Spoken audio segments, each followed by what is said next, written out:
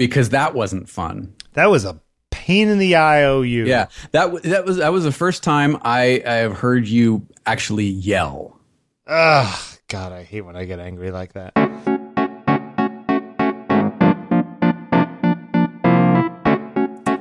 Okay, so it is a beautiful Tuesday morning here in Southern California. What's it like there? How's the weather in your neck of the woods? It's pretty nice, although I feel like it's going to get hot today. It's supposed to be 90 today. And, you know, I don't know if you know what's going on over here. I mean, I know you guys have the drought and everything. Yeah, I know you guys have no drinking water, but over here in August, typically it's hot. It's, high Right. 80s, 90s. It's humid. It's gross. This entire summer, there have been maybe 2 or 3 days that were 90 degrees. The rest of it's just been gorgeous the entire time. And it's terrifying everyone in New York. Yeah, like what's coming? Yeah. Like you gave us, last winter You're going to have a was winter terrible. Yeah. This summer was so mild as to be a little bit odd and upsetting. Yeah. So you're going to be blanketed under ice. It's going to be like what was that movie that New York just got covered in ice? That big would be disaster movie. what the heck is the name of that movie? The You know what I'm climate talking change about. one. Yeah. With Jake Gyllenhaal. Yeah, in the New York City Public Library. Where they were burning tax. Yeah. Oh, what was it? After the no. Oh well, we'll look it up. I don't know. Somebody knows. Somebody's yelling at the. Yeah, somebody's like, it's, "You idiots! It's this." Anyway, so yeah, it's very nice, although it's supposed to be a little hot today. Right. So this is wait. This is on Taking Pictures. Yep. Weekly photography podcast Or something like that. Something like that. Something resembling a weekly photography podcast. Hold on a second. I feel like this show, let's say episode 300, it's going to be it's going to have evolved into something completely different than what we started with. Yeah. Like it's slowly just like each generation. It's like taffy. We're just pulling into. I feel like molasses. we're playing telephone with ourselves. Yeah.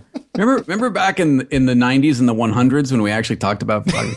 Yeah, pretty much. Anyway, so we digress. My name's Jeffrey Sidoris from fadedandblurred.com, and with me the charmingly angry Bill Wadman. Yeah. I'm not charming when I'm angry. Hey, yeah, yes, you're not. Okay, so, couple things. Where are we starting? Okay, couple things, real quick. Last week, I posted a few little pictures of my bear. You see those? You saw those? Saw the pictures of the bear in front of the drywall. Yeah. Whose bear is that? That's my bear. Okay, why do you have a bear? I've had him since I was 3. Okay. My stepmother who saw the photos and sent me an email that I kind of wanted to share. Oh, okay. Because and I don't remember the events of this email, and it gives a little insight into my father and our relationship, and it kind of piggybacks on the talk last week about memories and how I'm kind of learning more or remembering more via photographs rather than I had remembered things before. Kind of the revisionist history of it, right? Yep. So she writes, I'll just read a little bit of it. She writes, I distinctly remember the day that your dad and I made a visit to your home in Upland. Your mom had been cleaning the house, trying to downsize things. She was always so proud of her ability to organize and clean. And she was cleaning her craft room. But after saying goodbye while backing out of the driveway, we spotted Mr. Teddy lying on top of the next day trash pile. Your dad stopped immediately and got out of the truck to save Teddy from doom. He told me about the day you received Teddy and that he couldn't imagine not keeping him for you. He had a couple leaks in his legs, so I lovingly stitched him up and stored him in a secure white trash bag for what seemed like a long period of time. Then for whatever reason, we decided to wrap him up and gave him to you at Christmas. How cute that you still have him. How cute that he's become a big Teddy star. This got me thinking about my dad and a little bit of insight into him wanting to preserve this thing for me. Yeah. And I don't know, it was just kind of interesting. So your mother put it out? Yeah, my mother put it out, and they were leaving, and my dad saw it and put it in the back of the truck. And I called Linda about it, and she's like, "Yeah, he stopped immediately, and he's like, we can't throw that away. He's going to want that, you know." So he stopped and he got out of the truck and he grabbed it and threw it in the back, and they took him home. And it was funny because we've talked about I spent so many years thinking that my father just didn't want anything to do with me. Yeah, and little insights like this, he just didn't have the tools to explain it, or he didn't have the tools to share it, didn't have the right set of tools. It's also sad that's those things can't be communicated more often, right? Otherwise, but at the same time, your pictures of the bear, which were kind of a takeoff of that other guy who was shooting the bears. Yeah. His bears were cool looking. Mark Dixon. Yeah. Oh, thanks. Yeah, thanks. No. Your bear is cool too. A backhanded thing. No, I'm just saying that his bears were like really old ones, right? Well, this guy's pretty old. I mean, he's almost as old as me. That's right. Come on. No, nothing about the Apple box. Oh no, the Apple box is nice. Get it? Yeah, I got you. Because it's an iBook. It's an Apple box. But just the fact that you took these pictures and those photographs elicited this story, right? Yep. You probably wouldn't have even heard that story because it wouldn't have racked her brain until she saw the pictures. Right. So it goes in both directions, I guess is what I'm saying. No, absolutely. Now, another kind of quick story. Her father, who is my sort of grandfather by marriage, I guess, died on Thursday. Oh, and sorry to hear that. Joe, I have just as many memories of her dad as I do of her, because they both kind of came into my life at the same time when my parents got divorced, and my dad and she got married, and they welcomed me into their lives as a grandson, just as Linda welcomed me into her life as a son. And Joe was the one who taught me photography. He's the one who, helped me build my darkroom. And the first time I was ever in a proper darkroom was he had a travel trailer that he had converted to a darkroom outside their house in Glendora. And used to take me out and show me how to develop color and teach me about chemistry. And it wasn't just black and white. No, he had a full color set and taught me how to. Yeah, temperatures and test strips and additive versus subtractive color and I learned all of my early film stuff from him, and I learned to sort of fall in love with photography was because of him. And now, X number of years later, that passion for photography has sort of come full circle. And it was because of him. He also taught me to snow ski and water ski, and so it was he was ill for a while, but you're never prepared. Even if you think you're prepared, you're never prepared. Yeah. So I'm writing something to a few things to say at the memorial, and it kind of got me thinking about the John Hurt thing that we've talked about, where John starts out with I'd rather have memories than photographs. And how my memories of Linda's father are very much tied to photographs. Yeah. And photography. Yeah. That without one, there wouldn't be the other.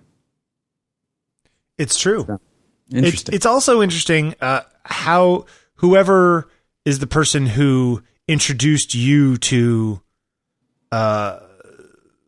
photography, right? You remember that person. Yes. I'm gonna. My friend Claude was over yesterday. Yeah. And pronounce his last name for me. Bauschinger. Okay, I didn't know if it was Au or O. It's Au, I do believe. And Claude we were looking at that page of the Dorothea Lange standing up on top of the camper trailer or whatever she's doing in that. Oh, with the view camera thing? Yeah. And he was like, man, I think that picture was taken by this guy, a friend of my family's. And then we went and looked him up, and it was a different picture of her standing up on top of a thing by a guy named Rondal Partridge. Okay. Who's this photographer, and he took all these pictures, and he gave Claude his first camera. Oh, wow. And Claude remembers saying, I think, let me get this right. He was telling the story yesterday. He said, he says, "What is this?" And the guy looked at him and like really big open eyes, and he's like, he's like, "It's a camera. It's like that's going to be with you for a long time." Wow. And it was like a Pentax. What was before the K1000? Oh gosh, I don't know. Whatever it was, right? Some old manual Pentax. Yeah. And it's just, that Claude was telling me that story yesterday about the person who got him into it, inspired him. And you're saying this grandfather figure, inspired you. Yeah. I mean, he said one of the things he said to me, and I'll never forget it. He said, "You'll always have a friend with a camera." Yeah, exactly. And it's that kind of thing. And there is this weird sort of,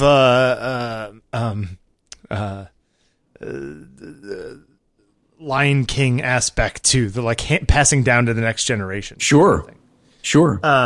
Yeah. I don't know when he stopped shooting several years ago, and I don't know if Linda still has any of his cameras. I'd love to know if she does, and if she does, I'd love to preserve those. Yeah, and it's I think it's interesting. It's like I used to play with my father's camera. I mean, we've told these stories before, so sure. But there's this, I wonder how I can do that for somebody else. Yeah. And it almost, in some ways, it has to be the right person to pass it down to, if you know what I mean. Like, it has to be somebody who's going to be receptive to it. Yeah. Because there have been lots of cameras handed to lots of kids that didn't end up going anywhere, people who weren't telling the story 30, 40 years later. Yep. But for us, there are. I don't know. If you are of that ilk, it's like playing with your father's gun. Yeah, it's got totally. that sort of sense of mystery and danger to it almost. Yeah. And I think that, who knows, maybe there's kids listen to this show and they'll look back and say, "I used to listen to this podcast and it used to," you know what I mean? Like, you never know, right? Yeah. And that's kind of what's so cool about all this stuff, is that there is a generational aspect to photography, especially maybe more so back in the day, because these cameras lasted for 40 years and still did what they did. Right. So you could have an old camera. You weren't replacing a camera every 18 months. Right. Yeah. You hand somebody a digital camera from 1999 and it's not going to be very useful today. Right. So it'll be interesting to see how that works in the future. Maybe it's just a matter of, Uncle Billy gave me my first digital camera, and it's, and then I went from there, and I still have it in a box somewhere because, it's kind of nice. That's a good story. Yeah. Where do you want to go? Well, you've got some stuff in here. Why don't you? I have a few things. Take a stab at this first one here. Okay. Well, it is August 26th. August 26th, 2014. Yeah. And I had a really busy week last week. I had some corner shoots. I had like this musician friend of mine came over for some stuff for new album cover. I had a couple corporate things that I had to shoot. I had a busy week last week, and this week, which is the end of the summer, as it were, I don't have that much going on. And I was kind of thinking of just sort of taking it easy this week, Okay. Like, and I guess it got me thinking about a lot of people go on vacation for a week, for 2 weeks, that kind of thing, Or a month if you live in Europe. Or a month if you, fair enough. Yeah. For a month when you live in Europe. And let's say they're an engineer or what have you, a school teacher or whatever. They'll go away not thinking about what they do for a week or a month or whatever. Right. So they'll actually do other things. They'll actually do what a vacation is supposed to be. Yeah, exactly. Okay. And I feel like even when we photographers, professional or amateur, go on vacation, air scare quotes, a lot of times we're bringing a camera along with us. you Right. know? And I wonder if there isn't some value to just taking a break, just putting it down for a week or 2 weeks. Of course, You know, there is. right? But Especially when you're at the point where you have in some cases alluded, in some cases inferred, in some cases come out and said that you're bored with photography. yeah, I'm coming back to it now. I had a little while where I was a little crazy about it, but I'm excited about it now. Mm-hmm. But yeah, you burnt out, right? Yeah. Which is the whole reason for vacations in the first place. And I guess my question is like, I bet you there are some times when what you need isn't more practice, but rather a break from whatever it is that you're doing, you know? And so I'm taking a break, for the next like week or whatever it is, until I get that Reiko GR, which is apparently in a box on its way to me at the moment. Okay. This is a good thing. Yeah, I think that it is, and I think that there's room, I don't know, to talk about the idea of just put down your camera for a minute, just live your Why life, not? write a letter to somebody, go for a walk without your camera, without your phone, without, you know what I mean? Here's the challenge for you: turn down the next job that comes in because you're taking a break, and I bet you money you can't do it. The problem with turning down jobs like job work money jobs, is that if you turn it down, they may not call you back next time. Oh, that's ridiculous. It's That's not it's ridiculous. not It is ridiculous in the editorial ridiculous. world. Oh, give me a Magazines, they it's like if you're their guy and they call you. You have a inflated sense of your own. No. worth then. It's not worth like that. But if anything, I have an uninflated sense of my worth for them. I'm because easily you pass replaceable. on one job, they're not going to call you ever again. That's No, ludicrous. but they'll call the next guy, and if the next guy does a good job, well, why are they going to go back to me? They could just stick with that guy. You know, That's a hard way to live your life, sport. yeah, but it's true, and I got to make rent. I don't know. Yeah, you're right. Maybe. If the break is really what you need, then go all in on the break. Well, the break is a week. If no one calls me this week, then I'm fine. If somebody calls me and says, "I want you to do a job tomorrow," yeah, maybe I could turn it down. If it's really what you need, then give yourself what you need, man. Is it what I need or is it what I want? Are you present enough to distinguish the two? Yeah, And that's another question. It is another question. Part of me just thinks, it's the end of the summer. Take a breath and enjoy the end of the summer. Why not? Yeah. The one thing that's hard for me is that my partner, she has been getting home at 10 or 11 p.m. every night. Yeesh. So it's, this is her really busy season at her job. Right. And when does this calm down for her?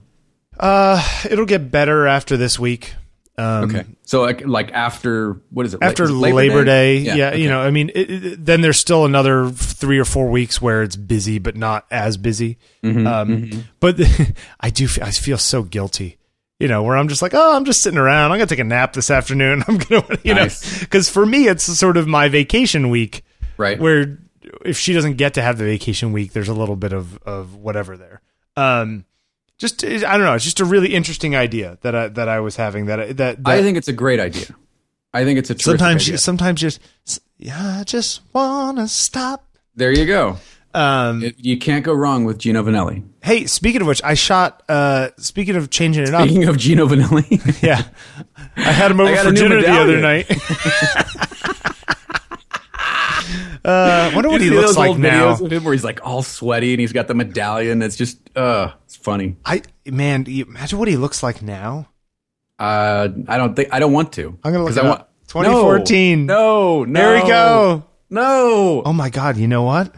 What? He looks exactly the same. Does he really? Yeah, he still looks pretty good. What is he doing? Cruises now? What's he doing? He's got Look at that. he kind of looks the same. He has sold his soul. No way. Okay. little we side. digress Okay. on Gino Vanelli. I'm coming look at back. that. He's still got the big hair. Yeah, and he kind of pulls it off.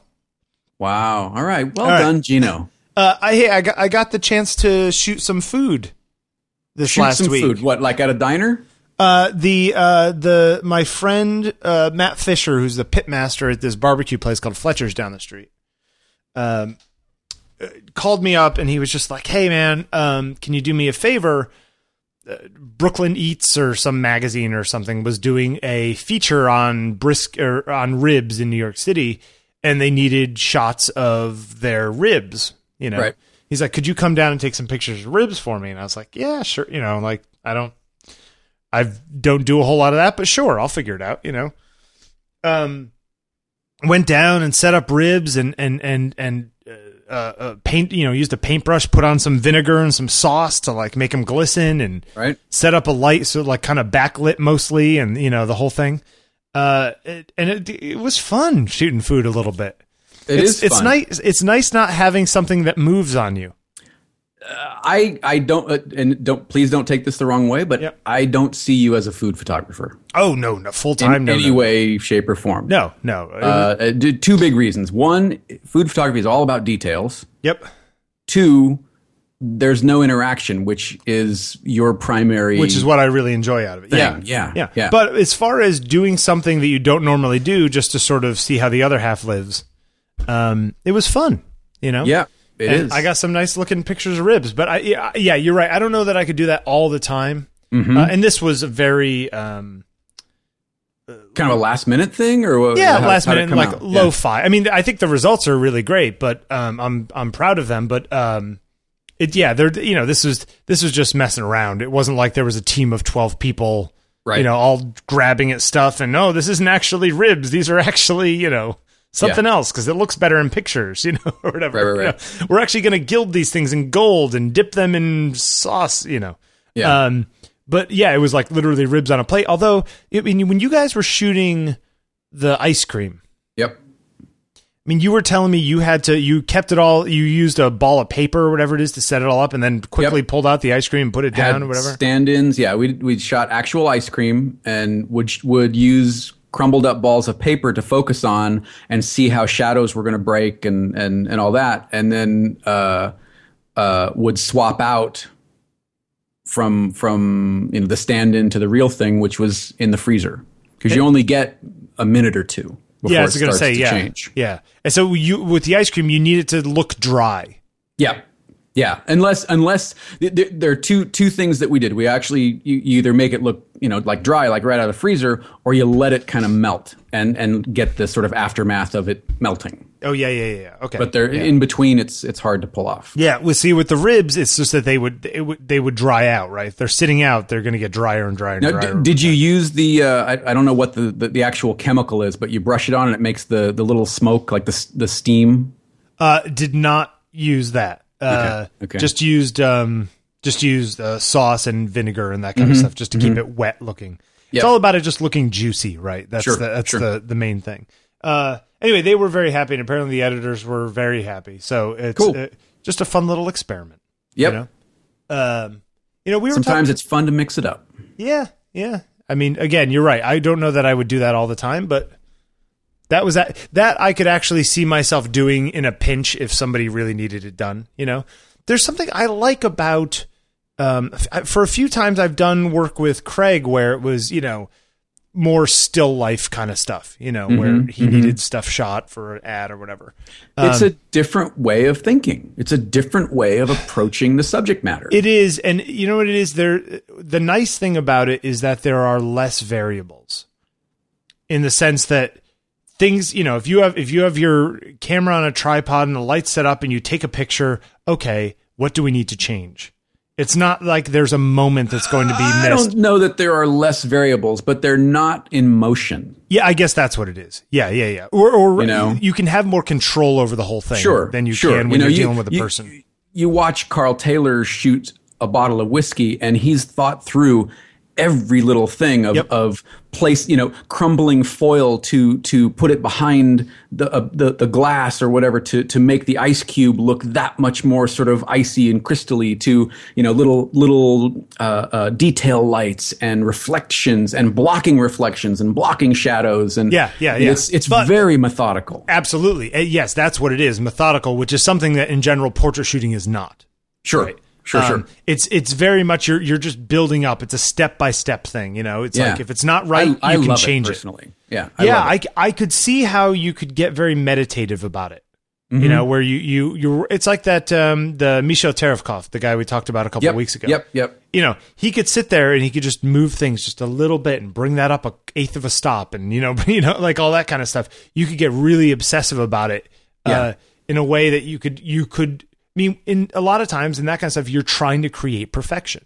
Yes. And you're getting closer and closer to it. And it's not about, I got lucky and I got this thing that's kind of perfect. It's we built this mountain step by step, and it got pointier at the top, Yeah. And it's a I think a fantastic fusion of aesthetic versus technical that has to come together to work. Yeah.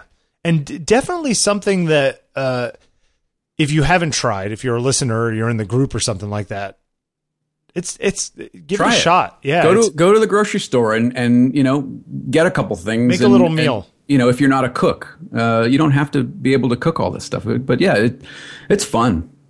And there are so many different ways, so many little things that you pick up in terms of, lighting. Like when we shot Chill, Randy Keppel was over along with Patrick, and we were kind of lighting everything from the front, and they were like, no. You light food from the back, and then you do a kicker in the front to get these hard highlights, especially with something that you want reflections or so it's a very different way of working, and there's so much nuance to it. I have so much respect for people that do it well. Yeah. And go ahead. Oh, you were trying to create. You sort of created little sets for each one. Yeah. So, and food is fun because you can literally, if you've got a big window or a sliding glass door, you can put a sheet over it to really diffuse down the light. Yeah. And use a couple reflectors, and you can get some really superb results. Yeah. It doesn't have to be a complicated set at all. I didn't use a tripod in this case because I was using a strobe, but there was a big window. I didn't need the strobe, but in the sense that it didn't change my lighting appreciably. But what it did was allow me to have a lot more light so I could shoot at lower ISOs and stuff. But if you were using a tripod and you mirror lockup and blah, blah, blah, blah, blah, then you could do these 1 second exposures with natural light. Yeah. And it's, food, still life photography. I love it. Yeah. You know what? I could see myself experimenting in that direction as something different for myself. Because it's something, what the nice thing about it is? You can do that without another person. The one annoying thing about portrait photography is if I feel like shooting one day, I have to find somebody else to shoot. Sure. And that can sometimes be the limiting factor, So it's nice to be able to say, I just got to get some stuff and stick it in front of the camera and figure out a good way to light it, Or like you were saying, the food stuff, or like Carl does, go to the liquor store, grab a bottle of booze or a bottle of wine and see what you can do with it, Yeah. Figure out what these guys are doing. Because, it's, there are tricks, but it's not rocket science, just keep playing with it. Try to move the lights around, And they're also doing all that stuff where they're merging multiple exposures in camera or in post and that kind of stuff. When they shoot watches, like those macro shots of watches, but it's actually 12 different pictures put together. They do, focus stacking. Oh, they do focus that stacking. Too. Yeah. They do that to get the whole, the depth of field, which is actually think about what Photoshop has to do in order to do that. Like it knows that this part is in focus here, but not in focus there. And it somehow blends those two together in such a way that it's all in focus. That's impressive. You don't think it's impressive? Yeah, I don't know. I've never done that. I don't know. I did it once. It was pretty cool. Yeah. All right. What else we got? I don't know. What you were cleaning out the couch apparently, and you found some change. Is that what that is? You just got change written here in the show notes. What is it? So you found you're going to start paying for everything in quarters. There was that joke, right? That Samsung paid Apple in nickels or something like that, but it was a hoax, right? That was a hoax. Yeah, somebody said, they backed a truck up and put. Yeah, okay, sure they did. It's kind of funny though. Legal tender. It would have to be like 2,700 dump trucks full of quarters or something. Yeah, it's just not going to happen. Much easier to just do a bank transfer. This was a reference to some of the stuff we were talking about before the show. Do you want to go into that or no? Sure. we were talking about change and dealing with things in your life changing and sort of going along with the flow, or making decisions yourself and making big changes and worrying about how they're going to affect other people and that kind of stuff. It's a whole other layer. I think that there are a lot of people, even from the photo angle, a lot of listeners to the show who the idea of, say, doing some of this stuff for a living, changing careers, like all that kind of stuff, is terrifying because they're thinking about all the implications of everyone in their lives, right? Sure. And sure. And if you've got a family deciding to go from, leaving your job to trying to make a go of it as a full-time photographer, there are more things to think about when you've got a wife or children or a husband or what have you than if it were just you. But does that mean that it shouldn't be considered? I don't know that it shouldn't be considered, but you have to consider the other people in the equation. Yeah. You have to discuss it with your partner, and if your child is old enough, discuss it with your child, I would imagine. Yeah. Yeah. If it even needs to be a change, there are a number of people who are successfully doing a job 9 to 5 type of a job, and then they shoot photographs on the weekends or at night. And I don't think any less of the work or of them as people. You do what you can. You do what's comfortable for you. You do what you can do. I think we sometimes get in this. There is a tendency in photography of making this very hard line of professional means that's all you do, and I think that's ludicrous. Yeah, absolutely. But I think there's also this idea that I think that I had, and I think a lot of people do, some idea of what it meant or means to be a professional photographer, right? But of course, that target is always moving, because the world changes, the especially market in the changes. last 5 years. Absolutely, yeah. In fact, in some ways, I feel worse for the people who have been doing this for 20 years because they had a fairly stable target for a lot of that time. And then the whole, the quicksand moved under their feet kind of thing. Yeah. Some of these people coming in now, it's like they realize that it's always constantly changing.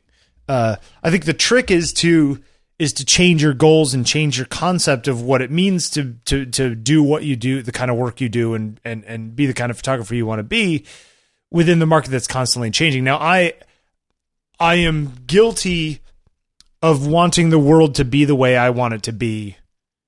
All the time, which I think most people are, right? You think the world is something and you don't understand why it's not what you thought it was because things have changed in the meantime. But the only reality in that is that unless you change too, then there's always going to be this discord. There's always going to be this what it is versus what I want it to be. Does the what I want it to be matter at all, Jeffrey? It matters, but I think if you can't change what it is, then what does it matter what you want it to be? Well, because it's still a barometer. It's still a gauge of. It's a stake in the sand. Yeah, sure.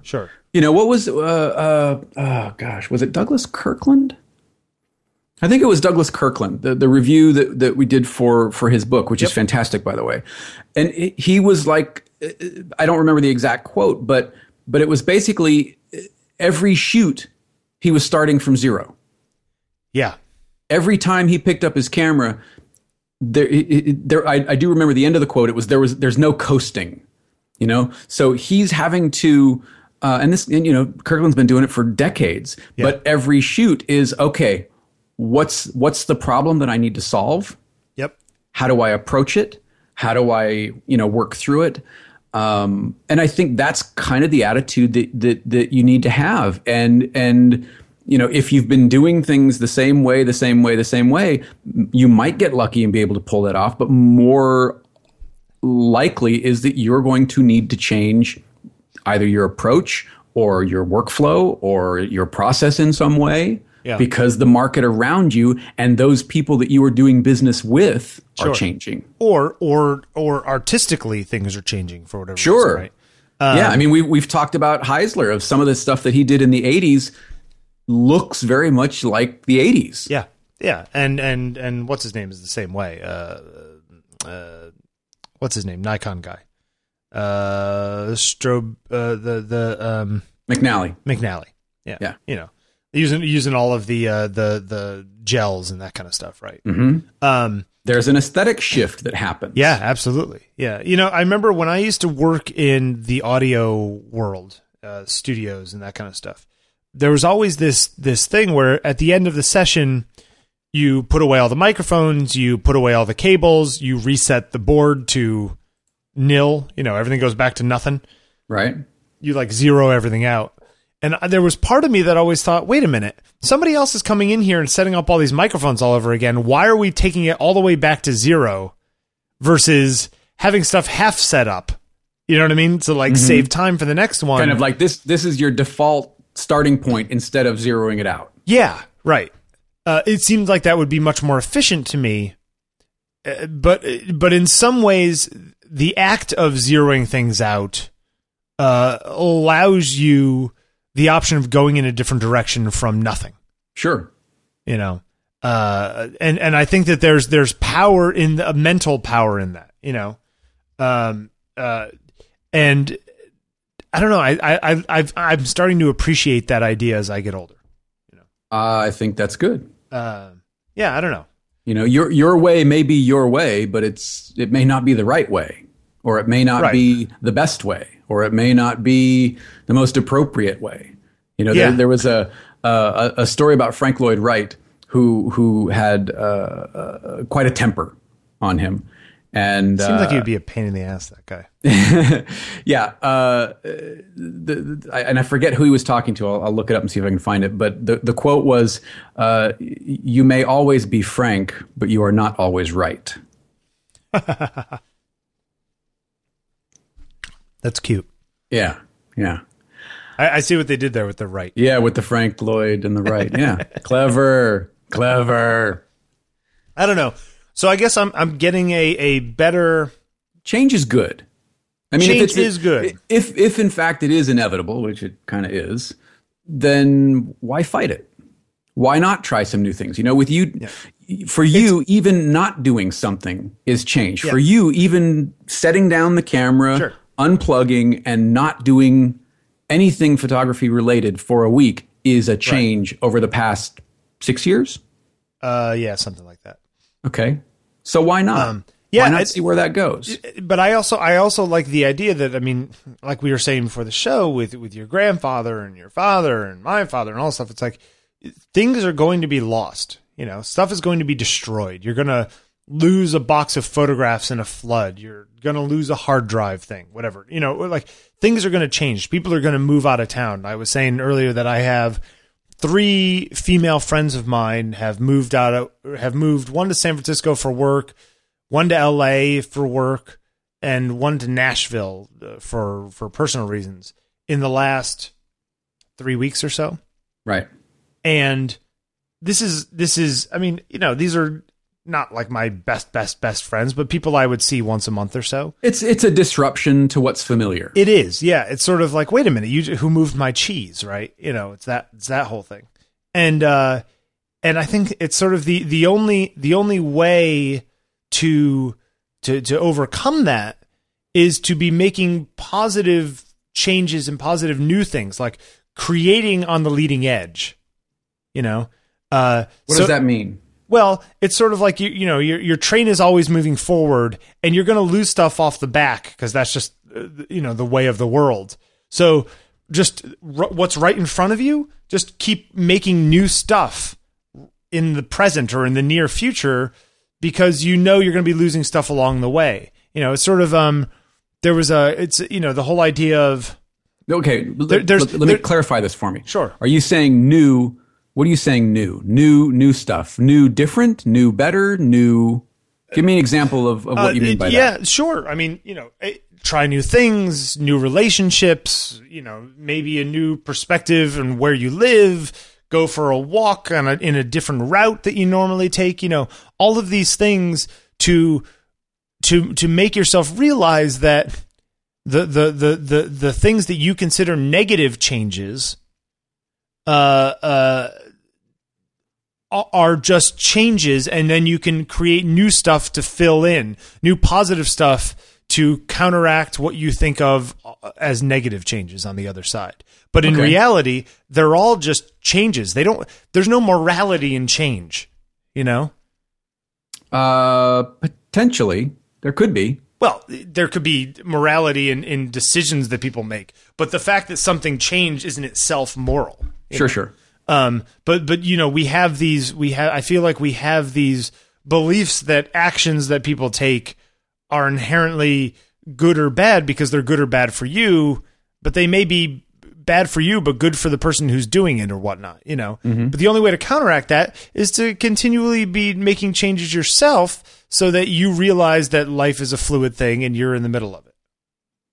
I think by and large that's true. It's as difficult as it is sometimes to break out of what's familiar and what's your routine. I mean, I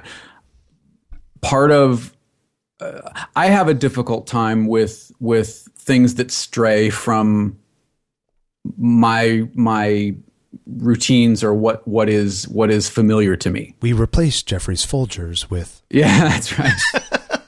Let's see if he notices.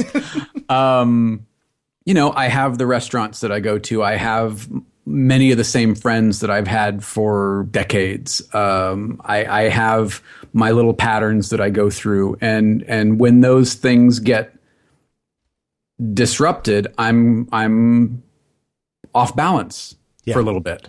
Until you sort of reacquire, it's sort of you reacquire the GPS kind of thing. You're out of one zone into the other, and it takes a minute, like finding network, and then you're like, oh, okay. Do you think that's the case for everybody, or do you think there's some people who just flow through that change more easily? You know what? I have a few friends that are the most carefree, always land on their feet no matter what type of people, and I just don't understand it. How they do it or how they get away with it? Both. Yeah. Both. It doesn't matter. But you and I always overthink everything. Yeah, that's part and parcel of how we go, Yeah. And I'm sure that there are advantages to that as well, right? It was the examined life and all that kind of thing. Yeah. But I just, it's sort of... I don't know. It was, it's all these conversations. I was having a conversation with a 25-year-old last week, and we were just talking about the fact that I was giving her some advice about relationships and stuff, and it kind of came along to the case that, if you're in a relationship with somebody for more than 6 months or a year, that person is going to change, and you're going to change. And unless you guys change, not necessarily in the same exact direction, but understand that you're both changing and one of you is not going to stand still for the other, then it's not going to work. And I think the same is true of your relationship with your own life. That if you're constantly trying to keep it the way it is, because I like it the way it is, there's no happiness in there. You're creating tension. Those tectonic plates are moving whether you like it or not. Sure. There's nothing you can do about it. Sure. So embrace it is all I'm saying. Hey, we should talk about one of our sponsors for today. Yeah. Because this episode is brought to you by Squarespace, Jeffrey. Squarespace. That was. I got to think of a new one. Yeah, you got to. All right, I'll let you think of a new one while I do the read. Squarespace. What is that? Is that for the kids? For the kids. The hip hop.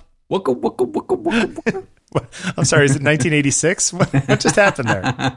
Yeah, boy. Squarespace is the all-in-one platform that makes it fast and easy to create your own professional website, portfolio, and online store. For a free trial and 10% off, go to squarespace.com and use the offer code PICTURES. Pictures. We're going to put you in the pictures. And you'll get 10% off at Squarespace. Look, you guys know all this stuff. It's simple. It's easy. Squarespace, they have beautiful design templates, and they keep adding new ones all the time. Drag and drop support, so You don't have to know how to do anything. It just says, oh, I want a picture here. And you drag a picture from your desktop and drop it onto the little plus symbol, and it adds a picture over there, you know. Hey, can I just interject? If you do want to get nuts and do some custom like CSS, Yep. you can do that. Yeah, If you dig writing CSS, then first of all, hats off to you because it's not fun. No. But you can do that. You can plug in your own custom stuff. Yep, I've got a few small little tweaks myself. I might say. 24-hour, 7-day support through live chat and email. Located in New York City, Dublin, and Portland. See, Jeffrey, if you move to Portland, you could get a job at Squarespace support. That's right. Plans start just $8. Squarespace, this is Jeffrey. Can I help you? Yeah. I think I've got it. Yeah, that's it. That's it. Right. Yeah. Plans start at just $8 a month and include a free domain name if you sign up for a year. So if you want to get, all those. So why wouldn't you? Why wouldn't you sign up for a year? Just sign up for a year. Yeah. Then you save yourself, $20 on the domain name or whatever it is. What are you going to sign up for 2 months? Come on. Who would sign up for 2 months? I don't know. Nobody I want to know. No one I want to know. Look, they've got responsive design, so this stuff looks good even on your phone and on your tablet and on your Nexus 7 and on your phablet. Right. All that kind of stuff. Looks great. They've got little apps too, which I don't think isn't it on the read, but like the Portfolio app is fantastic. Portfolio app's cool. The blog app. I use the Portfolio app all the time now because it's like, okay, I don't want to have to carry my portfolio on my phone and worry about updating it all the time. This thing, or whether or not you've got coverage or a connection in whatever building you happen to be in. Yeah, it's all synced. It syncs all the pictures from my website, so everything somebody can see on my website, they can see on my phone and flip through while I'm at a bar and I bump into somebody who wants to see my work. So they got e-commerce, an online store comes with every single site, and if you start a trial with no credit card required, you can start building your website today. So it's great.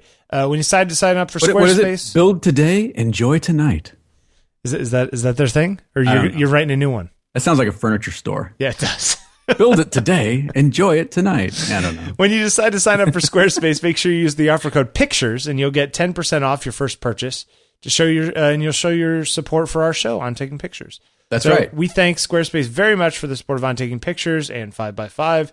Squarespace, a better web starts with your website. And you know what?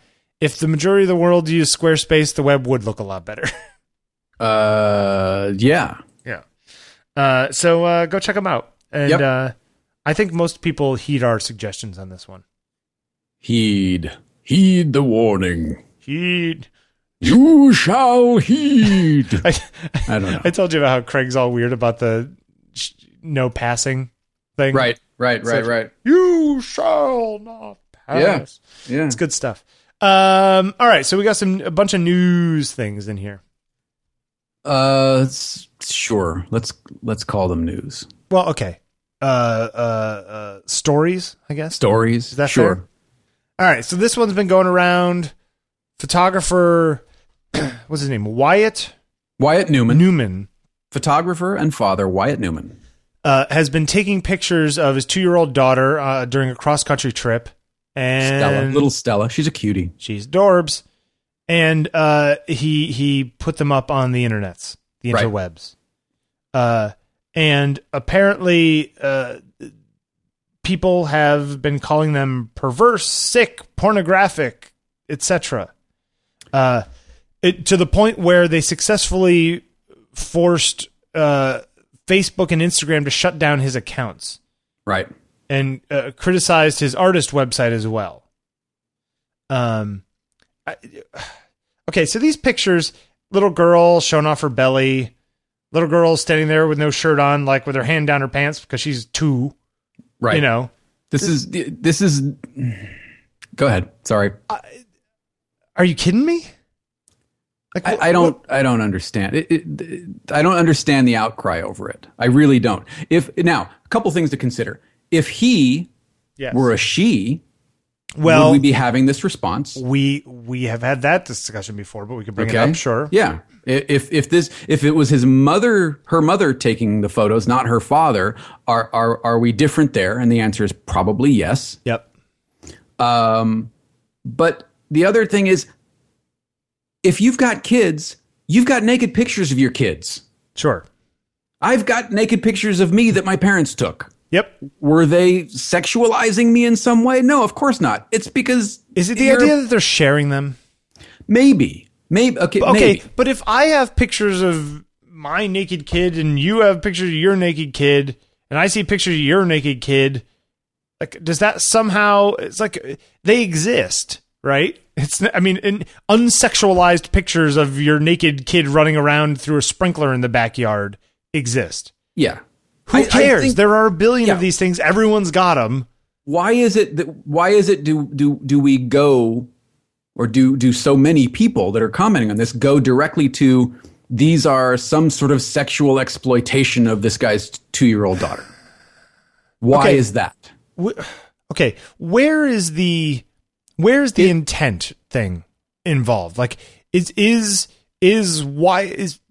if Wyatt was trying to take pictures that were ambiguously sexual for whatever reason, not that he was making the kid do anything, but he was editing for something that was to create a discussion. Let's put it lightly. Is he at fault if that's the case? You know? Like, if it wasn't just, oh, look, she's made this thing, that he actually chose the images which were ambiguous on purpose, does that change things for you? Maybe. Yeah. Because it does come down, in that case, to intent. Right. You know? But go ahead. Some of the commentary here's what I am: a licensed clinical social worker. I work with abused children and adults every day. I've listened to children tell me about their parents selling them for sex to buy drugs, about parents who locked them away in closets for hours at a time without food or water because they wouldn't stop crying, about parents who beat their children to within an inch of their life for just being a child. Wyatt, you clearly hold yourself to a higher esteem than those people, but I don't. You are no better than they are.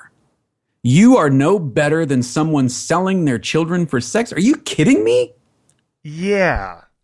It's a kid jumping around on a hotel bed. Turn in your license, person, because they're not the same thing. I'm sorry, they're not the same thing. Yeah, now maybe there was a judgment call in posting them in the first place. That is more of an argument that I can see than what these are. But how are they that different than Sally Mann's immediate family photos? Yep. Does it matter? They're not. In fact, I find them, you know what? In Sally Mann's pictures, I feel like her kids were looking adult, you know, in the way that they were like, there was like makeup on them in pictures and that kind of stuff. You know what I mean? And their poses were very adult in a lot of them, but they happen to be kids. Does it matter, Jeffrey, that he posted these online versus having them up in a gallery? Well, that's a good point. That's a good question, and I don't know that I've got an answer for. For me, I personally, I don't know that it matters. I don't know that putting them up in a gallery, whatever that means anymore, gives them any more sort of artistic street cred. Right. I don't know that. I do think the response has been... Somebody would say, I think, was that, at least in that situation, the gallerist has been one more gatekeeper. Sure. Putting their stamp of approval on this versus, I'm going to put them up on a website. But isn't the work up in a gallery now? Along with, I read, with in the gallery, with the along with some of the commentary. Yeah, that's the idea. I just look at these pictures and I go, huh? Yeah. He seems like a D word, ends with a K. I want to puke. The nude photos are gross and disturbing. I don't see these as gross and disturbing. I see as a little kid pooping and stuff. Like, what is? Would they be different? Would they be perceived differently if they were in black and white? Would they somehow be perceived as more artistic, in quotes? Not to me. I don't know. I kind of like that. It's really nice color, actually. You use of color in these. I think. I mean, the one of her like in the middle of the street, the long road, and is it the Monument Valley? Monument Valley. Yep, it's a great shot. It's a really cool shot. Like that picture would be awesome, huge. Yeah. Maybe there's something wrong with us, Bill. Maybe I don't think so. Let me turn this around. Let's say you took these pictures, right? And but wait, in this scenario, is she my daughter or is she somebody else's daughter? She's your daughter. Okay. And people were saying this stuff about you. Would you think it about yourself? Would you be like, "Wow, what the heck did I do? Maybe I am sick." I would look at my own intent. Yeah, but I mean, this. If he took the pictures and never shared them with anybody, would that be different? They're making such a. Is it taking the pictures that is the fault? I think that these pictures are every good thing you are and every good thing you do is canceled out by the fact that you exploit your children. You have no right to do this to them. Yeah. Did you see this? I doubt she'll ever be in a real school, have any real friends, or develop any real attachments to anything, because that would be counterproductive to the isolation her parents would probably want to keep her and her brother in. It's ridiculous. I'll bet the only people who they're around are their parents' like-minded adult friends, a healthy portion of which are probably pedophiles that are too blind to see. Wow. Yeah. So we go to right see her there. right there waiting to get their children alone for 5 minutes. So I've got a picture of me naked in the shower with my dad. Yep. So is that, what is that? I've got a picture of me running down the hallway naked, screaming like, ah, yeah. I think this is a big chunk of the stranger danger stuff where it's like anybody who's doing anything that could possibly be seen as exploitive by anybody in the world is by definition exploitive. It's just like, no, that's not the way it works.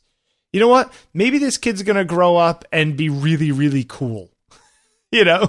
Yeah, maybe she's crazy, but maybe she's crazy already. It has nothing to do with this. It just seems very immediately judgmental without. You know what else I will say too? They're nice pictures. In the sense that they're good photographs. Would it make a difference if they were junky photographs to you?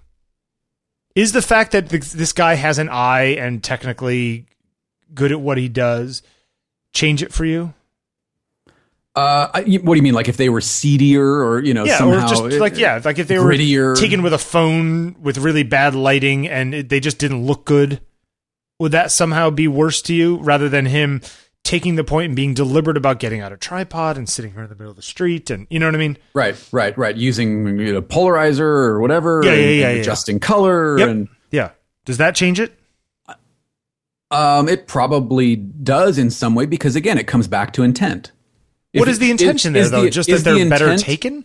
Well, I'm misunderstanding the question. If the intent is I'm going to make this look like a seedy motel shot, that's one thing. But if it's, I've only got my phone and I'm going to try, I don't know. I don't know is the answer. All right, one last question for you. Yeah, sure. What if it was just one of these pictures, not a bunch of these pictures? Does that change it?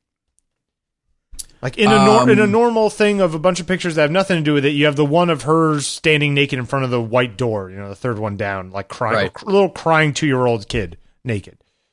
Okay. Other than the fact that she's naked, that particular shot, how is that different than, sort of Jill Greenberg's taking candy away and forcing kids to cry? And isn't that putting the child I find that much more offensive than these. Yeah, I don't like that stuff at all. As a body of work,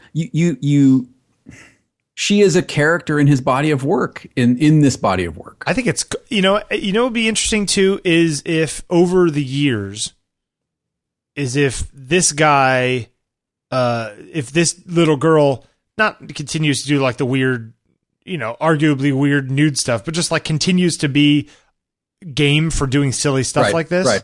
Well, there's the story of Sally Mann's son who got to a certain age where he's like, look, I don't want to be naked anymore. And she was like, okay. Okay. Okay. Last question. Yeah. If the parent takes a picture of the kid while they're naked, is that different than the parents getting the kid naked to take the picture? I could see where it could be interpreted that way. Sure, like I want you to be naked for this versus you just happen to be naked, and that's you're running around naked after the bath, and I took a picture versus take your clothes off, kid, and jump in the middle of the street. Right. Like there are those are two different things, you know. Yeah. It is. Man, I don't know. It's interesting, and I hope. If the intent is not to exploit, and I don't know the man, so I can't comment. But if it was to create this body of work, much the way that Sally Mann and others have done, then I hope he sticks to his guns, because I don't see this as pornographic. I don't see this as exploitive. No, I think it's cool. I'm giving it. I'm giving the photos and the whole thing thumbs up, as long as he wasn't making the kid do it. If she was like, yeah, let's do it. You know what I mean? Yeah, she's a 2-year-old. Yeah. She can, not that she makes up her own mind, but she could, you know, be crying and not want to be in front of the camera. There's none of these pictures where, I mean, other than one where she's like crying in front of the door, where she seems like she's being put out by doing it. She's like making goofy faces and stuff, you know, like a kid would. I don't know. Yeah. It's a kid being a kid. Who cares? But you're right. We'll put this link in the show notes. This is a Huffington Post article about it. But see what you guys think. And then what do you think? We'll also put in the link, the classic link to Sally Mann's family pictures. Yeah. Norman Jean Roy writes in an interview with New York Magazine about how digital ruined fashion photography. Right. This is I think whining about digital has ruined fashion. Well, yeah, I mean, we talked about this a while back. It's somebody sent it in the other day. But there is the one thing that I will say about this, the one point that I think is salient is there is a difference between shooting somebody with the client there and the client looking at every picture you take as it comes out of your camera on a screen. Agreed. But do you not have control over that? Do you not have the ability to say, that's not the way I work? If you have enough clout, yeah, you have that right. But there's a lot of people who will demand it. And there's also, you're going to get different stuff out of that. I like the idea that he says that he doesn't look at anything he shoots for 2 days. Love that. You know, I think there's another thing that he says where it's not necessarily digital has ruined it. It's photography by committee is what's ruined it. I totally agree with that. And I think that's probably a little more accurate. It's not the technology that's ruined it. It's the entitlement that everybody the technology has brought with it. Yeah. Yep. It's middle management, justifying their position by having to have something to say. But isn't there a devil's advocate position that says, 5 minds are better than one? No. Isn't that just your artistic arrogance saying that? No, okay. No, it's not. But there has to be somebody driving the ship, But you've argued that I should do a lot more collaborations with other people, saying that more heads are better than one. What's the difference? No, I have said that you should offload some of your post-production to people who do it better because that's all they do. Okay. It's the sort of jack of all trades, master of none argument there. It has nothing to do with creative vision. It's freeing yourself up to shoot and let other people do what they do on the other end. Okay, so your thing with me isn't that I should work with more other people. It's okay. All right, I misunderstood your argument about that before. Yeah, I mean, look, collaboration is great, but there has to be a director, right? Yeah, I get. Yes, true. At the end of the day. But if this is a commercial shoot or a magazine thing where the client has the checkbook. Yeah, but if the art director or the publicist or the copy editor or whatever, if they could all take the photos, then you wouldn't need the photographer, but they can't. So you need the photographer. So let the photographer do what the photographer does. I agree. Yeah. The committee thing drives me crazy. That's why, I was doing that. I did that failure thing for the Creative Mornings earlier this month. And when I sent them the initial comp of what I was planning on doing, like before I actually did the shoot, I just did a quick sketch up, and I sent it over to them, And I have to admit, the Tina, the woman who runs the whole thing, Swiss Miss. Sure. I've been She following her for years. Yeah, she commented on my thing by saying, "Oh, I wonder if the failure," because I originally had failure written as a tattoo on the guy's arm. She said, I wonder if that's a little too small. She said, maybe this, maybe that, but she said, I'm not going to tell him what to do. Right. Like, I trust him to do his thing. And but see, that's another great example. I think I like that. Yeah, I do too. And I think your concept for that shoot was great. And I think that what you spend the bulk of your time doing with regard to that photo was great. Where that photo didn't work for me was in the post. Interesting. Okay. And you admittedly, you were trying something that was a little new, a technique that was a little new. And I think that's the part that doesn't work for me. Okay. Conceptually, I love it. I'll say I thought the post came out rather well.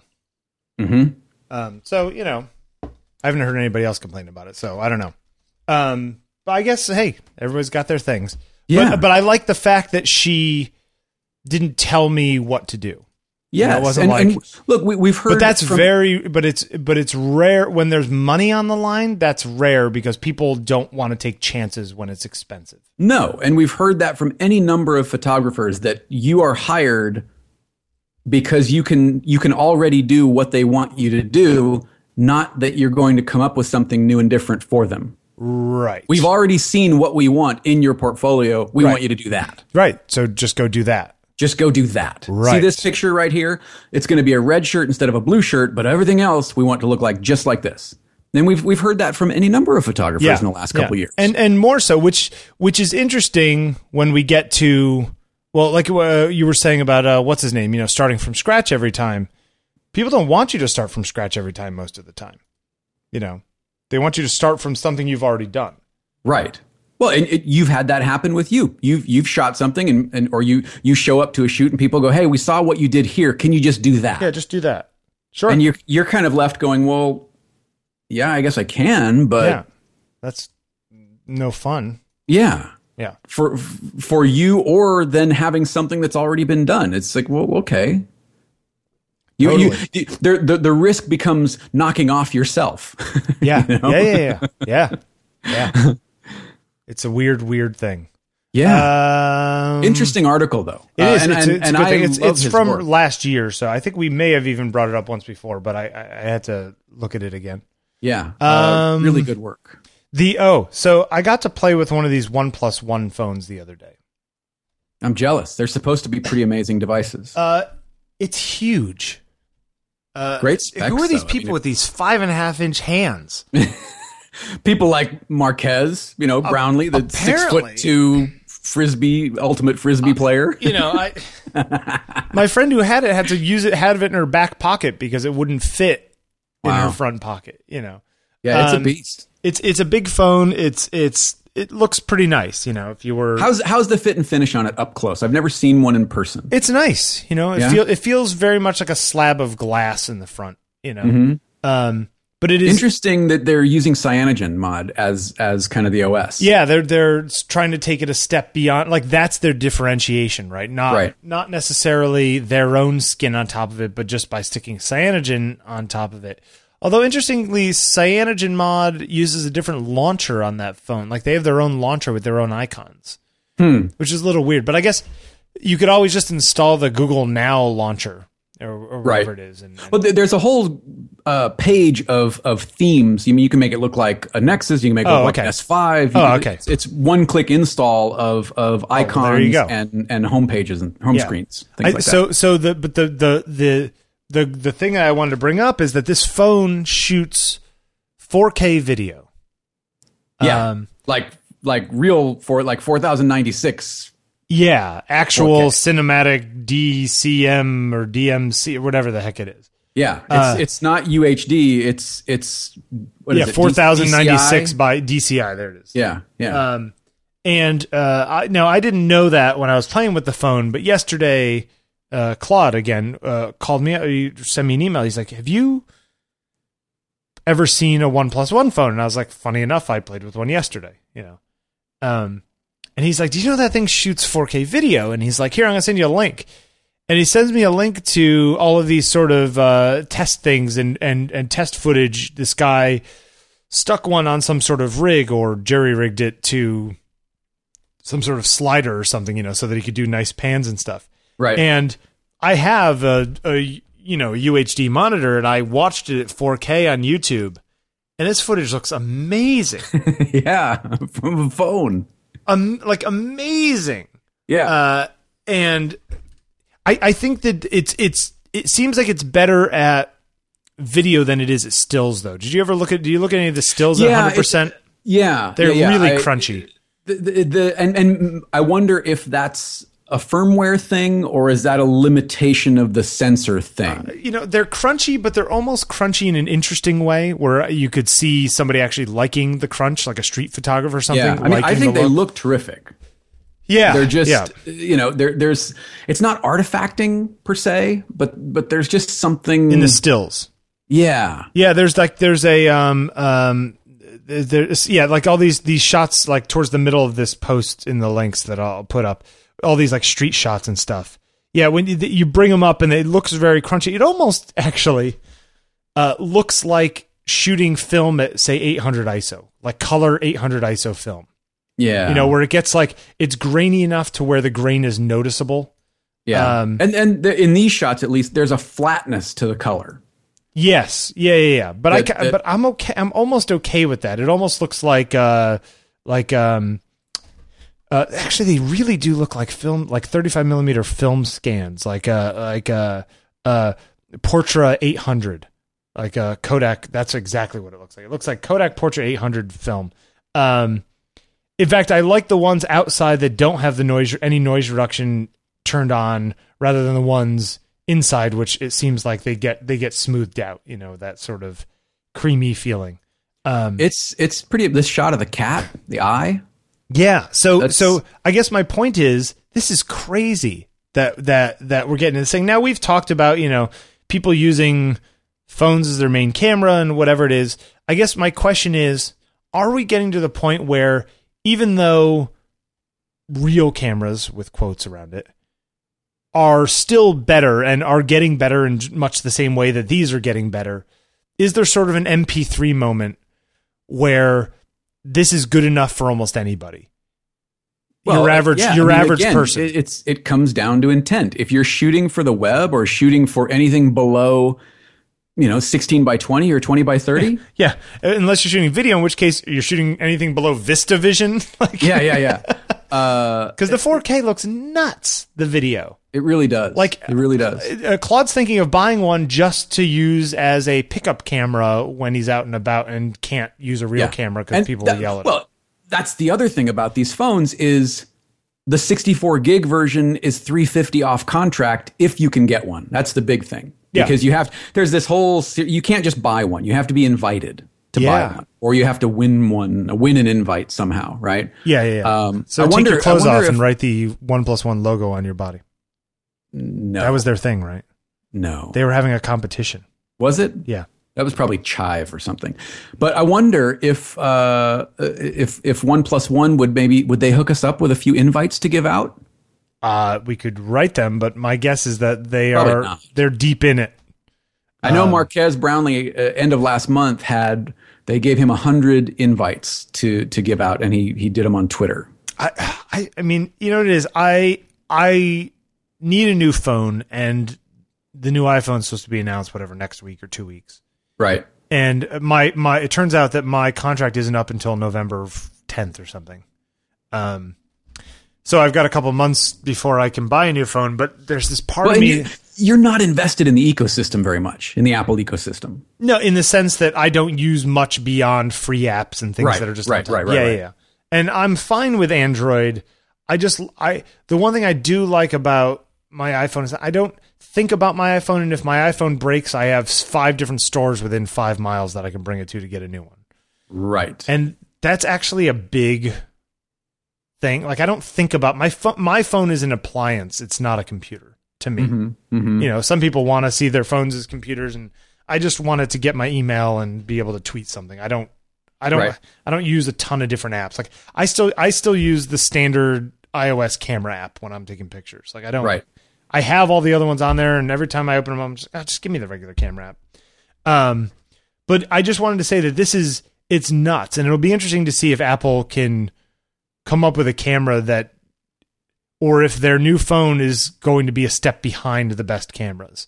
You know, that's This interesting. is the first time that an Android phone really just kicks the poop out of Apple's phone when it comes to imaging. And it's the one area of the iPhone 6 that we haven't really heard much about in the rumor mill. Yep.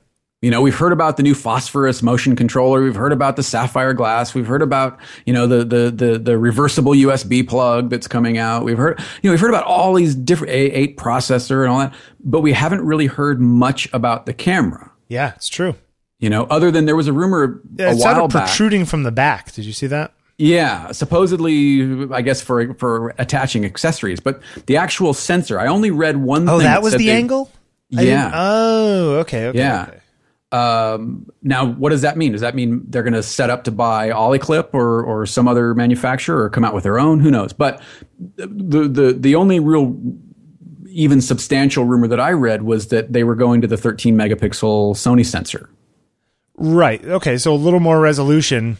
The problem is you keep making these phones thinner. You keep going wider angle, right? Because you need you need more depth to go. Right. So and maybe that's one of the reasons for going protruding, you know, out of the back of the thing. Right. I don't know. Right. I just, you know, this whole thinness thing has really gotten off the rails. Like, I don't need my phone to be thinner. Yeah. Give me more battery. Give me a camera that has a slightly longer focal length, so it's not like everything is super ultra wide angle all the time. Yeah. Well, Like, and that was the other thing is this is what on the OnePlus, it's a 3100 milliamp battery. Big battery. And the battery on the huge phone. Yeah, the battery on the 6 they've said is like 1800 milliamp. Right. That's not a huge. What is it? 1450 in the iPhone, the 5. Yeah. Well, it's not bigger a big jump. if it's a 4.7 inch screen. You know, it's also interesting using with that screen. Plus, this OnePlus has some sick screen on it. Right, the screen is better than 1080p, isn't it? Like yeah.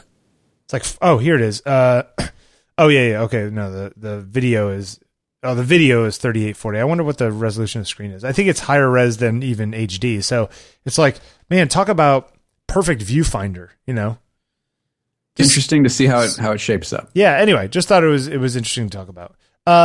You put this up on your site the other day, or your Twitter feed. Dorothea Lange, a new documentary about Dorothea Lange called Grab a Hunk of Lightning is going to be airing on PBS on Friday. Lightning. And I guess is it her granddaughter? Oh, is it a Lange doing it? It's not a Lange, but it's some relative apparently. Yeah, Diana Taylor, I think, is her. Let's see. I will look. Director of Photography, Peabody Award. Oh, she's her granddaughter. Yeah. Okay. So apparently, just unprecedented access to the Lange archives. Never before seen footage, photographs, journals. Do you think that there is can that be a negative thing where what you feel like you'll end up with is a puff piece? Would it be better to hand that to a third party? I suppose it depends on. I guess we'll find out on Friday. Who that person is. Yeah. Look, this woman is not just looking to cash in on a family name. I mean, she's an Emmy Award winning. No, absolutely. She I knows just what mean she's from doing. the point of view of the subject matter and the angle at which she comes at it. You know. Yeah, I don't know. I'm really excited to see it. Yeah. This is Friday night at 10 or something like that. Something like that. I'm sure it'll be up on the internet somewhere. So on PBS, if you guys have PBS, go check it out, or DVR it, I guess, if you have one of those. And if you'd like to read a fantastic book about her life, there's one called A Life Beyond Limits by a woman named Linda Gordon that is terrific. Absolutely terrific book. Life Beyond Limits. It almost sounds like it's a big pop ballad. Like Wind Beneath My Wings. Yeah, Life Beyond Limits. Like the dude from Survivor singing it. You know, like or David Budweiser Hasselhoff. commercials. Life Beyond Limits. Oh, it's so good. But yeah, I'm looking forward to this one. We'll see how she does. I wonder how long the movie is. Probably 90 minutes. I like a lot of those American Masters shows. Although the American Masters logo is looking really dated. Well, yeah. And you know what it feels like too? Not only is the logo the same, Jeffrey, but when they use it as like a leader on TV shows, they're using the same sort of bad the late bumper 80s bumper. Yeah. Dun, dun, dun, dun. Yeah, it's like somebody put it together in, I don't know, what video toaster? What would somebody have used to do that? I don't know. Back in the day. You know, it's like we've still got this beta, so let's yeah, right. It like it even has that wavering, like it was on video. Yeah. It's like somebody just recreate this in After Effects or Motion or something, so we have a new version of it. So funny. It's so good. So check that out. I guess we'll discuss it next week. Yes. Christopher Matheson. Oh boy, not him again. Not Matheson. Put up a link to this censorship article over in Japan right now. Apparently, some photographer, Japanese artist Roku Denashiko. Yes. Okay. There you go. Took pictures of men where you could see their penises. Oh, wait, no. This is I think that's a different person. It's isn't this? Okay. Oh, I'm sorry. Yeah, she was. Ryudai Takano. Yeah, she did the things of her vagina and got in trouble. Yeah, right. And this guy's she had a Ryudai 3D printer diagram of her. Fair enough. Sorry, Yeah. I misread it. Yeah. So he took these pictures of. Would it be Ryudai Takano? Ryudai Takano. Ryudai Takano. Maybe. Ryudai Takano. I think it would be Ryudai Takano. Ryudai Takano. All right. We'll figure it out. Leave us a voicemail and pronounce it correctly. Took these pictures of men nude. They're nudes. Right. Yeah. Where you can see their uncensored genitalia. Yeah. I think that's why they call them nudes. Yeah. And apparently patrons, realizing that not all patrons would be happy about confrontation with being confronted with uncensored genitalia, the museum consulted with an attorney, decided to put up curtains separating the photos from others on display, and included a warning that the images may be unpalatable for some. A guard was even posted nearby to watch the entrance of the cordoned-off area. Nevertheless, police showed up on August 12th, almost 2 weeks after the exhibition opened, demanding that the 12 obscene, with obscene in quotes, photos be removed following an anonymous complaint about the exhibition. Right. Okay, there are a number of things here. Okay. Number one... This coming from the country that brought you vending machines where you can purchase girls' underwear. Yes. Okay, exactly. So, but nude men, we can't have Whoa. that. Oh, wait. Yeah. Slow down. You got to pixelate that stuff. That's right. That's right. This is a reminder, and there are a number of reminders, and look, not all is perfect in America. I'm not saying that at all, but I'm just saying there are certain rights that we have in America, and I'm sure this would be, look, that argument we had about the father and the daughter kid pictures, that's happening in America, so we're not, certainly whatever. Okay, do we know, were these graphic in terms of, were they engaged mid-sex act, or is it just... No, I think it's guys standing there, in nudes. Like, I don't think one of them is holding the other one's genitalia or anything like that, you know? Okay.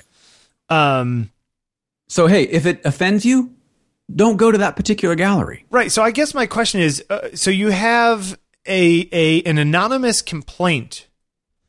So is some, random person, some old lady down the street who says, that is offensive to me, therefore the government has to go have those taken down because they're obscene. Right. Because what's going to happen if people see them? That's my question. Okay. But yeah, okay. I just don't understand. I mean, if you don't like it, don't go. Yes. Well, that's sort of the very First Amendment-y way of looking at it, right? If I see, hey, Mapplethorpe's most erotic photo collection at a gallery, I'll just go, I'll pass. I don't really like that. But I'm not going to go demand that they take it down. Yeah. It is apparently, okay. Apparently there's an entire Wikipedia article on censorship in Japan. In Japan, Article 21 of the Japanese Constitution guarantees freedom of expression and prohibits formal censorship. What censorship does exist is often carried out through Article 175 of the Criminal Code of Japan. Historically, the law has been interpreted in different ways. Recently, it has been interpreted to mean that all pornography must be at least partially censored. However, there have been very few arrests based on this law. So this is okay. There's another here. Look at this image. Okay. Okay. Hold on. There's an image, and I think it's by the same guy of a guy sucking someone's toes, and I don't know if it's a man's toes or a woman's toe. Okay, that's my point. That's my point.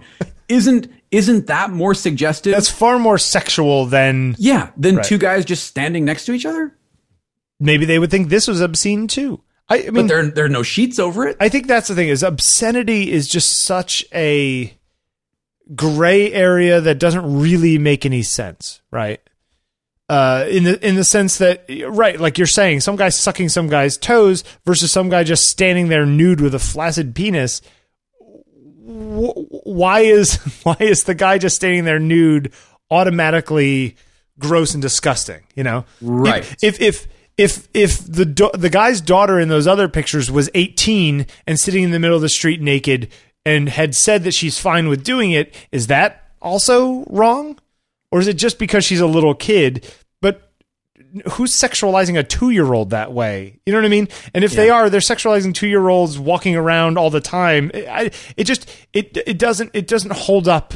It doesn't really hold any water, any of this stuff, So their answer was to put sheets in front of these pictures. Yeah, but only halfway. So you can like still covering, see you can still see the heads and the torsos, but we're gonna and in fact, it reminds me of what's his name? Who was the guy? Who was the Attorney General during W? Who had Coop? No. Attorney General. Post. A certain. Who put sheets over the genitalia of statues? Right. The statues. Remember that? Yeah. It's that kind of stuff where it's like, whoa. This to me, with these semi-translucent sheets, is almost more. It almost makes it more erotic. Yeah, now it's something you're not supposed to see. Yeah, it's the implication that now it's forbidden. Yeah, now it's naughty. Yeah. So there's also this question though: Are you supposed to be allowed to go up there and move the sheet?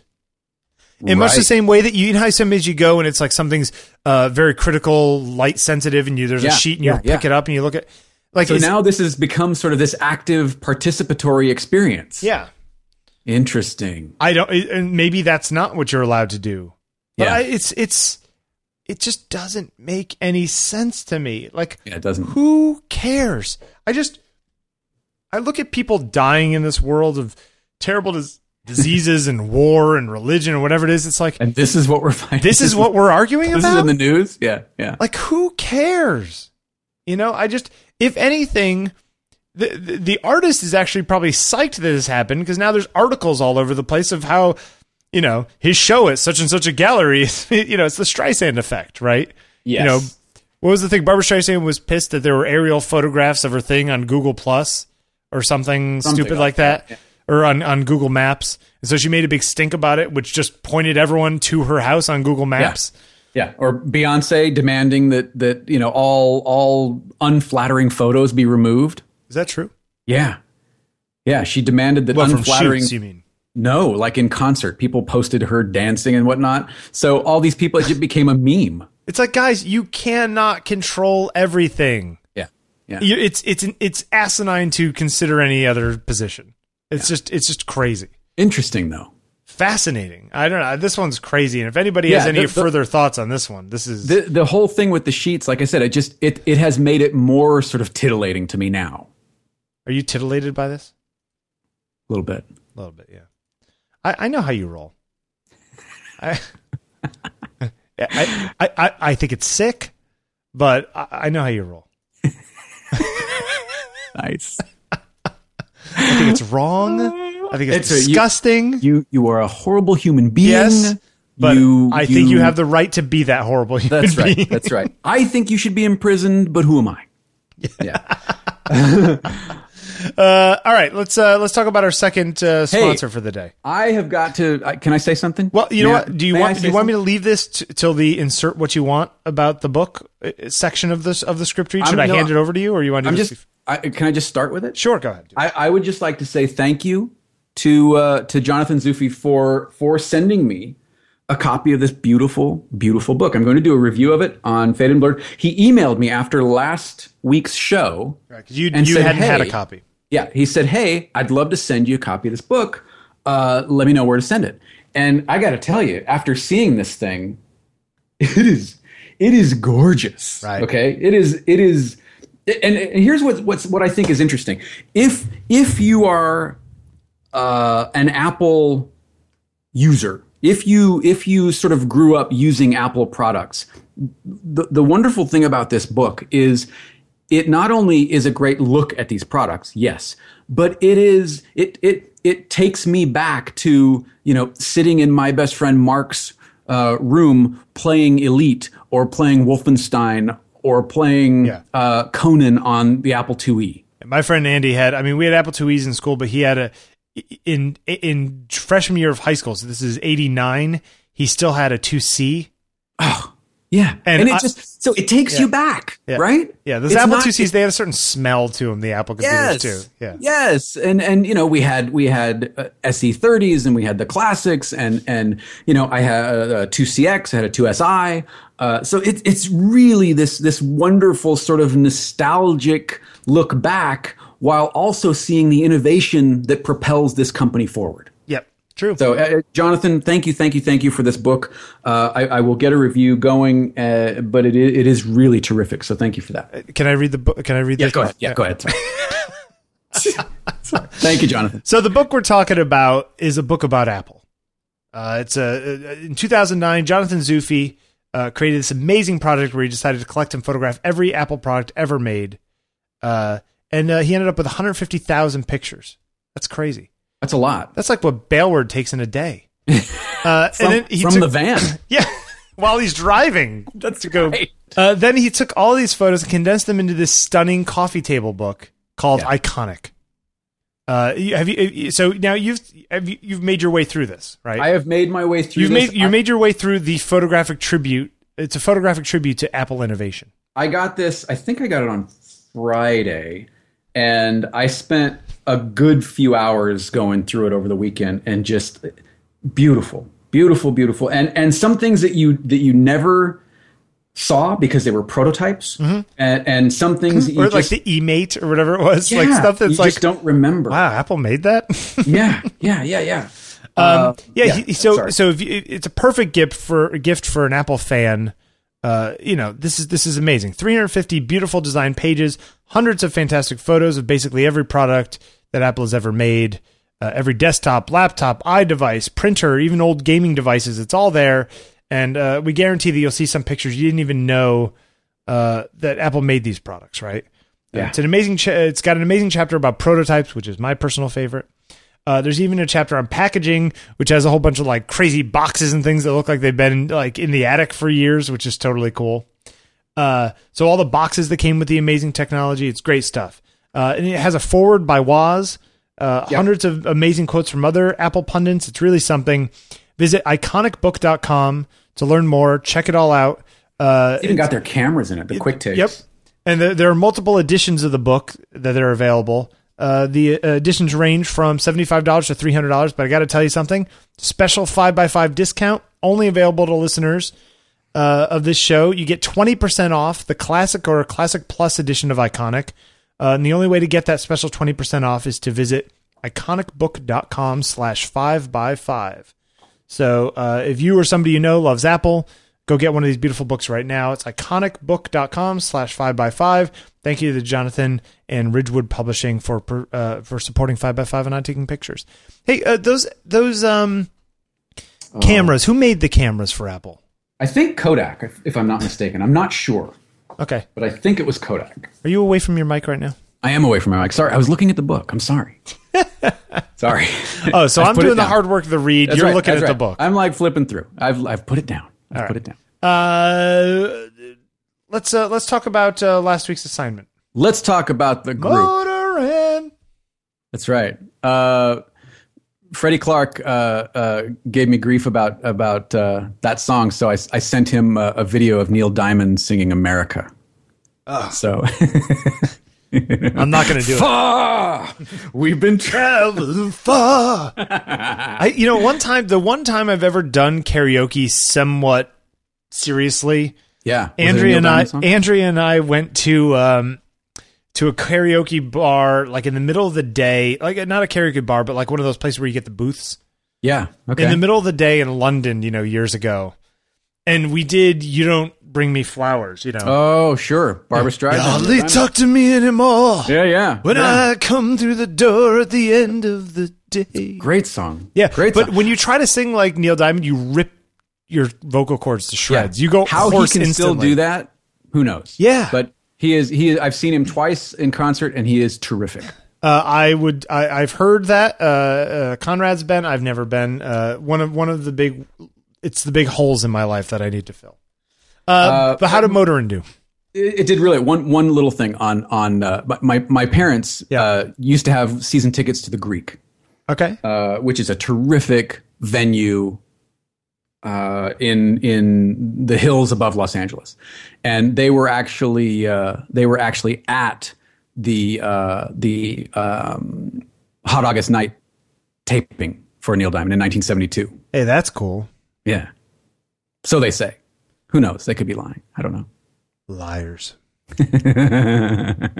Anyway, so great stuff. Some literal interpretations of motoring, some more sort of more abstract. Really great black and white and color work, both. Was it David Gardner that posted that winding road that was all real high contrast? Yeah, I was just looking for that now. I think there was some boating shots. That there's a. Did Craig B really have a car with 621,000 miles on it? I think so. Yeah, here. The downside of motoring broken car broke a sway bar on one of my cars, an 82 Mercedes-Benz with 720,000 miles on it. Craig, where are you driving to? That is crazy. Yeah, that's great stuff from Millie, which is not surprising because Millie's stuff is awesome. There's a couple of dumpsters in here too. That's right. David Gardner, yeah. Motoring along this particular stretch of road is always fun. Hawk's Nest runs along the Delaware River just north of Port Jervis, New York. Yeah, it's a beautiful shot. Really, really cool stuff. Lance Harshberger, good stuff. Fusera, still hate him. Damn, Fusera. Jake Sorensen put this great shot in Glacier National Park. Glacier, yeah, it's a great shot. So people had fun with it. Freddie out the front window of him outrunning the law, I'm assuming. Sirens wailing behind him. Yeah. Some really good stuff. So there was a shot in there. I think it was Derek Weiss. Was it Derek? Yeah. Okay. Derek Weiss. This shot, She's Watching You. Okay. Yep. You see that with the street art there in the background? Yep. So that's going to be street art is going to be the new assignment. Street art or graffiti, street art, urban art, however you'd like to. Right. There's a lot of that around my house, so I can do that. Okay, yeah, street art is the new assignment. So have fun with. Some of you have kind of gotten formal there. or informal street art doesn't matter. Doesn't matter. Let's see what you got. Show.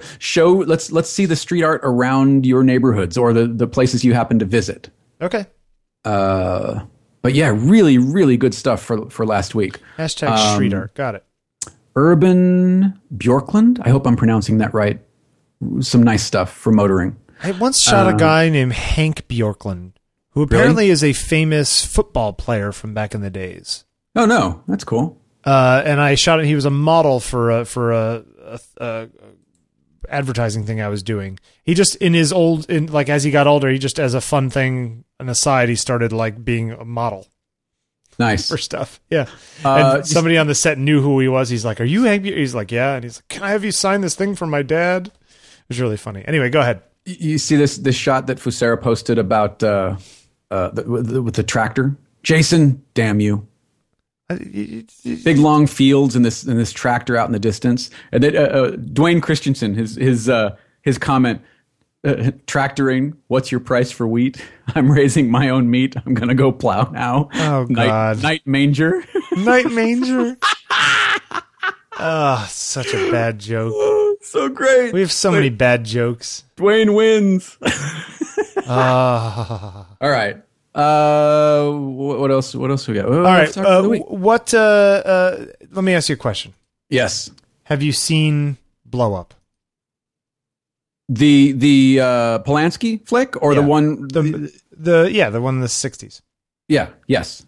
Which was supposedly somewhat based upon the protagonist is somewhat based upon the lifestyle of our photographer of the week. Interesting. You didn't know that?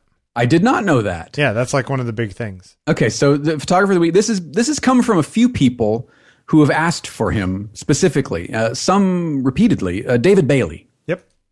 Is and the crazy thing about David Bailey to me. So David Bailey, fashion photographer, started in the late 50s, I think it was. Shot through the 60s, 70s, all the way through. Apparently, at the time that when he was younger, was supposedly so good looking. that it was the swinging 60s and whatever it is, that his whole he would basically make love to his subjects like through the camera. Apparently all the models and all the people loved him. He was friends with rock stars. What's his name? Rolling Stones lead singer. His name is, oh my God, what is wrong with me? Mick Jagger. There you go. was his. So I gave you a little hint there. Was his best man at one of his. I think he's married 4 or 5 women. So apparently this guy's got around. And when you look at pictures of him when he's younger, you can totally see that he's like this really good looking, like hip guy with like pointy black shoes. Like the picture in that Vogue article. Yeah, where he's just like, "Here, I want you to be like this, love." Yeah. and that's the game. Is pretty great stuff. Lived a crazy life, and you read this stuff. I like those boots he's wearing. Of course you do. I don't like the pointy thing. I couldn't pull it off, but I don't think the pointy thing ever works. Okay, he's wearing like pointy like beetle boots, skinny black jeans, and a white wife beater, and he's just rocking it. Oh yeah. Like he was hipster way before. We couldn't pull that off on our best day. Yeah, that's some seriously cool mod stuff. But that shows you got to have the looks and you got to have the attitude. He's probably got a Vespa outside that studio too.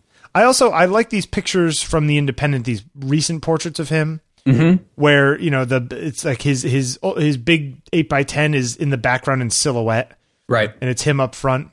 It's beautiful. His work is beautiful work. Yeah. I did not know anything about this person before looking, after him being sort of requested by listeners. I think a lot of these pictures are ones that we know or have seen, not knowing who shot them. It is very obvious to me looking at these pictures that, David Bailey was one of the guys that Rankin had in that show, wasn't it? Wasn't he one of the guys? Remember that? Yeah. The recreation of that picture with the girl with her arm over her head with blowing back. David Bailey was one of the. Oh, okay. Yeah, I was going to say that these pictures are very much what I can imagine Rankin and Platon using as their prototypes. Sure. Like the single light, really, really stark, super, crush the blacks thing. Is it's that whole look. Which is really, really great. And all these shots of models and that kind of stuff. I mean, it has that air of simplicity. Almost all of these portraits are super, super simple. They are it's all about the subject, right? You know, Right, standing in right. front of generally white background, generally single light on the person. It's about what he can get out of them, you know. And of course, a lot of these people are musicians and actors and people who, you know, can put on a show, Sure. which helps. But really, really cool stuff. I wonder why people wanted him so much. They must. People love this guy. Yeah, but oddly enough, not a lot of really great archive. No, but there's a lot of actor or a lot of photographers like that, right? Right. Do you think he's sort of the British Avedon? I don't know actually. Or Avedon's the American Bailey? I don't know. Hey, he was Beautiful knighted. work, though. Yeah. Beautiful work. Someday I'll get knighted. I'll become British and they'll knight me. You think? Yeah. I think it'll happen. I have faith. Yeah. Here, I don't have a sword, but I've got a length of lead pipe I can whack you on the shoulders with. here's a quote from Grace Coddington, Vogue's creative director. Sure.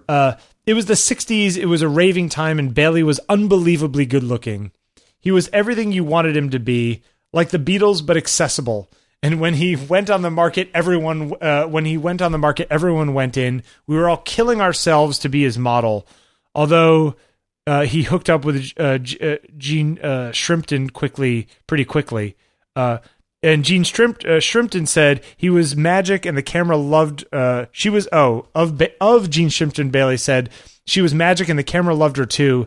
In a way, she was the cheapest model in the world. You only need to shoot a half a roll of film, and you had it. Wow. She had the knack of having her right hand in the right, having her hand in the right place. She knew where the light was. She was just a natural. And I will tell you, as somebody who takes portraits of people, certain people are really easy and certain people are really hard. Some people get it and some people don't. So, man, if you find those people who it just works from, you know, the get-go, it's awesome. You know? Very, very cool. Yeah, we have to find. Does he have a good book or something that we can link to? I'm looking right now. There's a surprising lack of good photography about him. Yeah, that's interesting. There's David Bailey Stardust, a book, which apparently is the National Gallery of Scotland. Like the new Doctor. Here's a good. There's a Phaedon book. Vogue's Phaedon's got one. Okay. Yeah. There's another one. All right, I'll put a link. I'll put a few links in the show notes too. Yeah, this one. Let me take out this other Vogue one. The Vogue UK one has a better selection of articles and photographs. All right, we can put all these in there. Oh, his son is a photographer as well. Look at that. Interesting. Yeah. Yeah, good stuff. David Bailey. Yeah. You have to check this out. All right, that about wraps it up. You got anything else? No. Hey, if you want to leave us a voicemail, you can do that. 347-687-9411. Yep. 347-687-9411. And it's at Bill Wadman and at Jeffrey Storis on Twitter. And send us an email, podcast@ontakingpictures.com. Gets to both of us.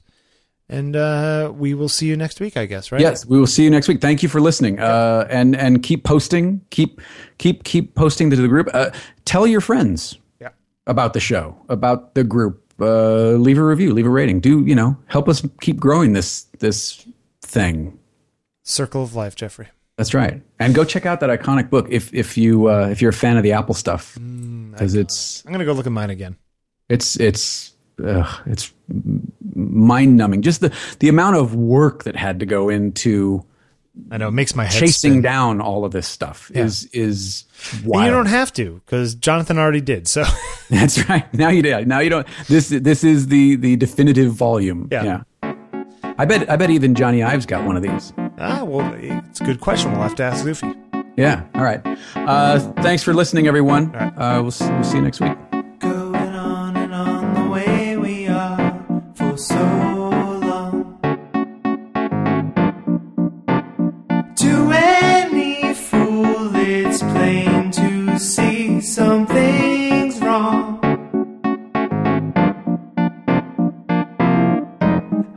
this way. Say what you wanna say, though I know your words will lay me out. So I can hear you think out loud. Going through your thoughts the way I have for too long. It's clear to me the way you see me is wrong. Eyes this way. Say what you wanna say, I know what you will say.